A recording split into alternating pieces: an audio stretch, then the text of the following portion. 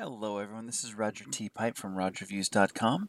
Welcome to another podcast. Today we're going to kick off the annual AVN Awards podcast series. In this series, we will take a look at the 2021 AVN Awards.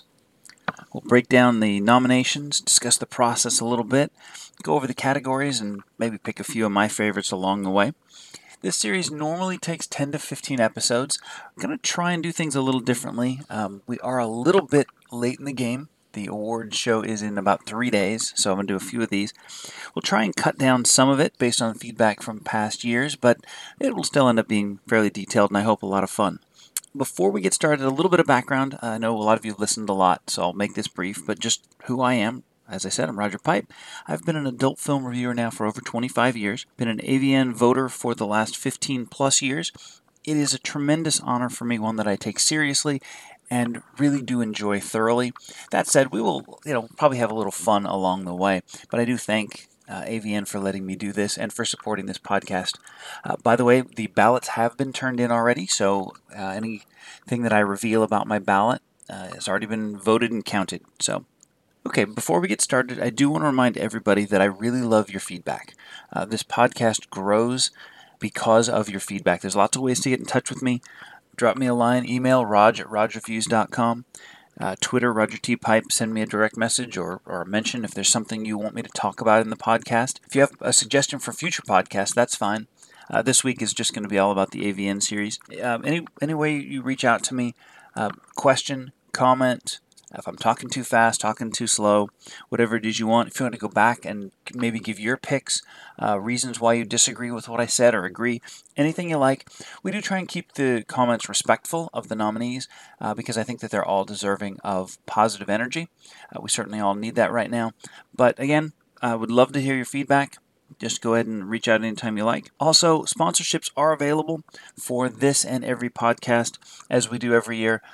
Starting with this podcast, the entire year is $100. There are only 4 slots, so if you want me to mention your site, your business, your favorite star, drop me a line. We do sponsorships. I will mention your site or star several times during each podcast throughout the year 2021.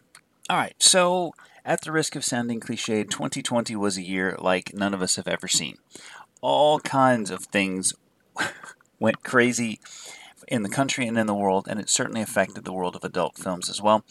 This year's Adult Entertainment Expo is entirely virtual, including the awards, which happen on January the 23rd, a couple days from now. Obviously, these are big changes, but we still ended up with a full slate of nominees and some really interesting categories as well. Before we break down, I want to talk about some of the changes in the categories. Some are small, some are really large. We lost some categories, we gained a couple. Some of these changes stem directly from the George Floyd murder and the ensuing discussion and protest for racial justice. The adult industry has made some moves to change the industry on a fundamental level. So we'll go over some of the new categories and see how well we're doing in terms of righting some of these wrongs. So changes this year to the AVN Awards. They dropped a number of categories in the video and web section of the awards. That's really what we're focused on. The total number in that video and web dropped from 93 to 84. They've also made some minor changes. They changed the word production in the categories to movie or anthology, which I think is kind of an indication of a movement away from traditional features and just to be more inclusive of a movie or anthology. Some websites now, of course, are doing episodic releases on their website over a period of time and then putting that together. And this appears to be a way to get that recognized as well. They also changed series or channel to series or site. Again, these are just sort of minor changes. There's a lot of them, but just minor wording changes. There's a big addition called the Grand Reel, which for high-end productions. Obviously, that's going to be kind of a prestige award now, and I think that's a good thing. With some of the things that have been taken away, I think it's a good idea to go ahead and put this category up there. So much of adult entertainment now is highly specialized, and I really like it, but I know for a lot of people, they want this sort of the Oscars feel. And I think this is a really good category. and some good titles in it. Again, we'll go over all these categories later in this episode and in other ones. They did add a Best Squirting Movie, so for fans of that, you now get your own award there. Also, very 2020, they added the Best Quarantine Sex Scene. So certainly that wins this year for the most 2020 category ever. A lot of the major changes, obviously, are a call for social justice. They dropped all of the interracial and ethnic titles completely. That was 3 categories for IR and ethnic series and productions are now gone. They've been replaced by other things, but they've stopped that specific genre.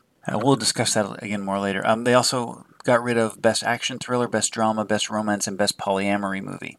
So they kind of dropped some of the highly specialized categories. For me, was dropping the Best Parody category. And for years, I absolutely loved the parodies that were made in the adult industry. I think they were fun. Some of them were serious. They're all really great. There are still some really great ones. Axel Braun's making great comic book movies. But I think it's well past time to get rid of this because it's not a strong enough genre to require its own category. I've been saying this in my XRCO podcast for a long time, and it's nice to see AVN just say, okay, look, if we get a parody movie, there are other categories it'll fit in, until such time as the industry changes. They dropped Best Big Butt and Big Boob production, changed that really, added Best Curve Appeal, so you've kind of got that going. And then they dropped any of the categories that said Best Anthology because the anthologies got added to others. And then also added Best Episodic categories. So again, AVN does a really, really good job of changing as the industry changes. And this year, like we said, there are a lot of changes coming from society, but they also work within their own industry to sort of recognize what is being done. And I'm really impressed by that. I like what they did. I've done a podcast already about the XRCO Awards and when XRCO removed interracial and ethnic. If you want to listen to that, we may touch on it. If you listen to it and you have some comments, I understand needing to change this industry's perception of interracial sex as defined by the industry, not by me, as black male talent, non-black female talent, and that being the only thing, and have it being highly fetishized, and having pay rates be different for girls who do and don't work with black male talent. That all needs to change. Absolutely.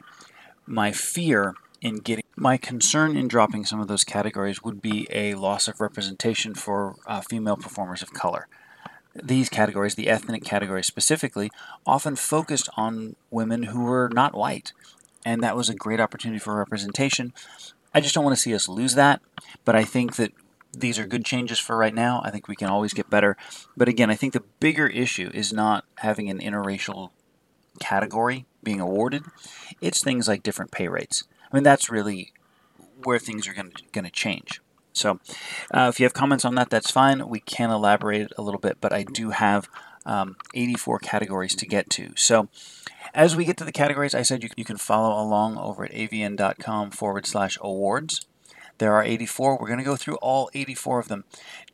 Just a little bit about procedure.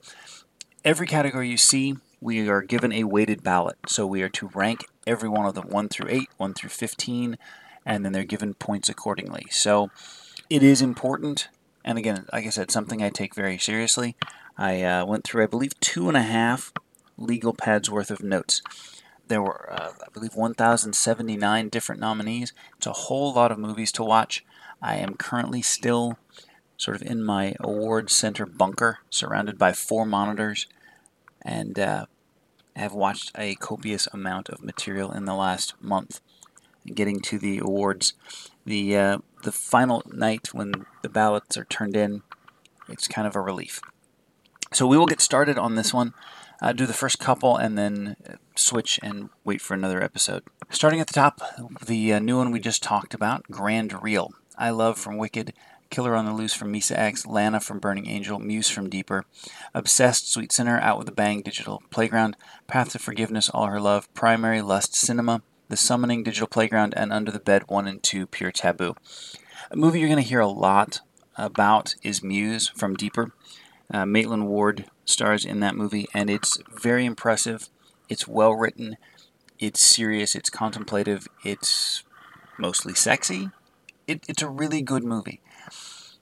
There are some others that are also really good. I enjoyed I Love from Wicked. Out with a Bang from Digital Playground was really fun. I don't see anything beating Muse. Lana from Burning Angel was also very good. But Muse is the kind of movie that it feels like this category was made for. It looks great. It's a great representation of what can be done in our industry. And I think it probably is going to win, and it probably should win. But I do like this category a lot. I'm kind of a sucker for features, always have been. It's really kind of funny because when I started reviewing exclusively Gonzo because it wasn't represented. I didn't see reviews of it. It was my favorite genre. But over time, as you review movie after movie after movie, you start to appreciate something like a really good feature, like Muse, or The Summoning I enjoyed as well. It's kind of a favorite for me. Best All-Girl Performer, Jade Baker, Serena Blair, Jaden Cole, Darcy Dulce, Kendra James, Shyla Jennings, Ashley Juliet, Mary Moody, Princess, Melania Ricci, Sabrina Rogue, Scarlet Sage, Serene Siren, Molly Stewart, and Charlotte Stokely. That's a lot of names. This category feels like a lot, but again, in keeping with our tradition of positive, everybody who was nominated, congratulations. I'd kind of like to see some of these trimmed up a little bit. But again, who do you cut? Anytime you're cutting someone, you're taking away their recognition, and I don't really like that. Charlotte Stokely is a favorite. She had a career as a boy-girl performer, and now girl-girl, and she has great name recognition. She's very good. She's a good actress, great performer, and I think that always sort of gives her an advantage. In categories like this, where the genre is specific, and the entire group of critics may not have as much familiarity with the names. I think it's more so with the transgender performers, but I think here too, if someone doesn't watch a ton of all-girl porn, I think some of these names might slip by, and you look at Charlotte Stokely and go, yeah, she's great. She's been around for a while. She's really good. Name recognition helps her. Also, being a performer helps. So, she's got that going for her. Princess is always a favorite. She's fantastic and has been all-girl for a long time. I liked Mary Moody this year. I also really like Serene Siren quite a bit. So those are probably the ones at the top of my list. This is the kind of category, too, where going 1 through 15 matters. Because if there's someone, on one ballot that ends up in the bottom 3 of somebody, it can drop them out of contention. And someday I would love to actually see the numbers on these. Maybe AVN could work out a deal where I'm not looking at who got what votes. But I'm curious where somebody finishes second by a couple of points and it's because somebody put them 15th out of 15.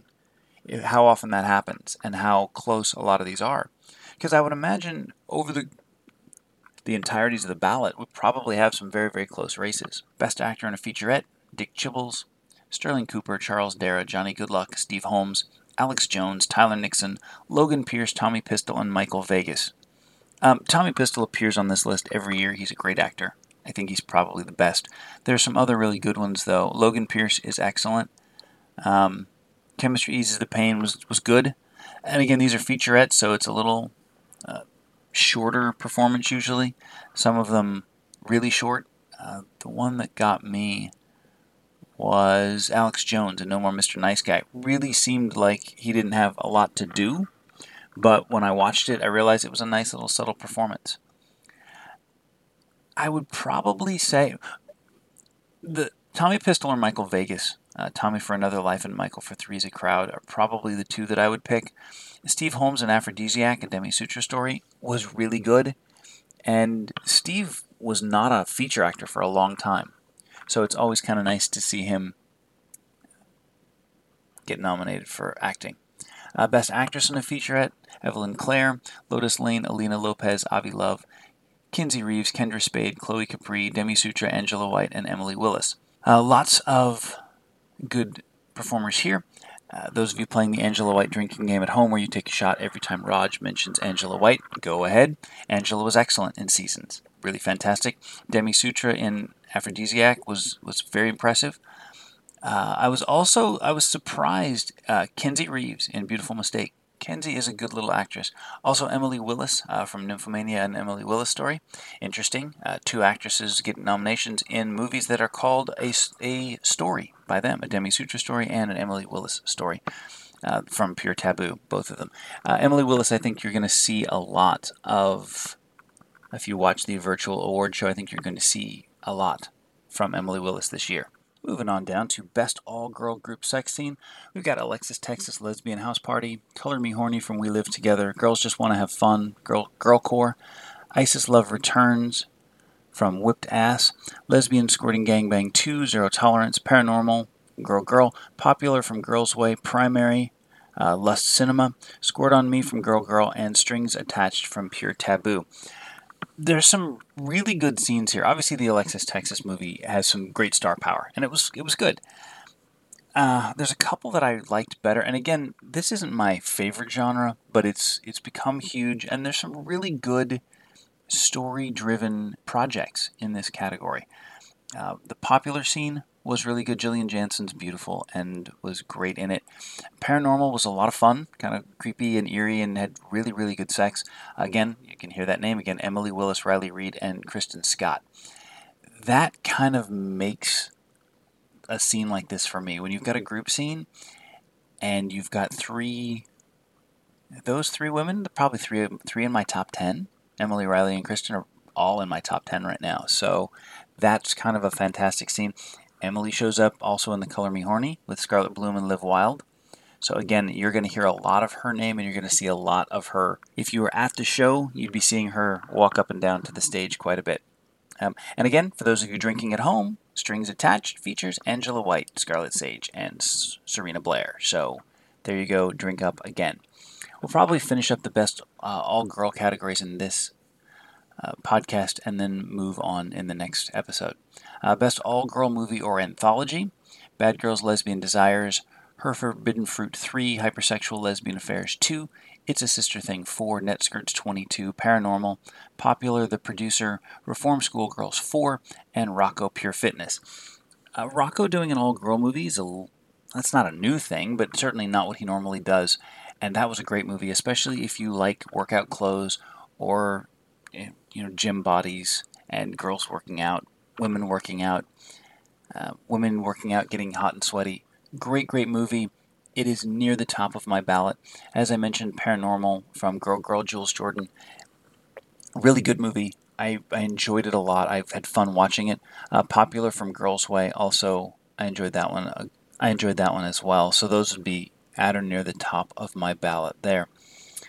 Best all-girl series or site: All Girl Massage, Cheer Squad Sleepovers, Coming Home for Her, Girl Sex, Girls Gone Pink, Girls Kissing Girls, We Live Together, Web Young, When Girls Play, and Women Seeking Women. Women Seeking Women from Girlfriends is a long-running, fantastic series for anybody who loves the genre. It's great. It's been great for a long time. Cheer Squad Sleepovers is one of my favorite series from Girlfriends. Their movies have a similar pace to them. What they've added, obviously, in that series is a specific kind of clothing appeal. And the last 4 or 5 episodes have been really, really excellent. I think they're fantastic. The Girls Gone Pink series is one I hadn't watched a whole lot of before this year. But I like that one as well. We Live Together has been around for a while, and that's a lot of fun also. So it's tough for me to beat Cheer Squad Sleepovers because it just keeps getting better. So that was it for episode 1. A little bit shorter than usual. That's what we're going to try for. Try and get through these quickly. As always, feedback. Twitter, Roger T. Pipe. Rog at RogerViews.com. If you've got the phone number, send me a text. If you see me on Facebook, that's fine. Send me a private message, that's fine. Let me know what you think of the categories, your favorites, what you think of specifically of the category changes, what else we can do in this industry to make sure that performers of color get recognition, get treated fairly, and that this industry more accurately represents the world we want to see around us, because that's really what we're looking for here. That is it. I am Roger Pipe from Roger Views. Thank you very much for listening, and I will talk to you soon.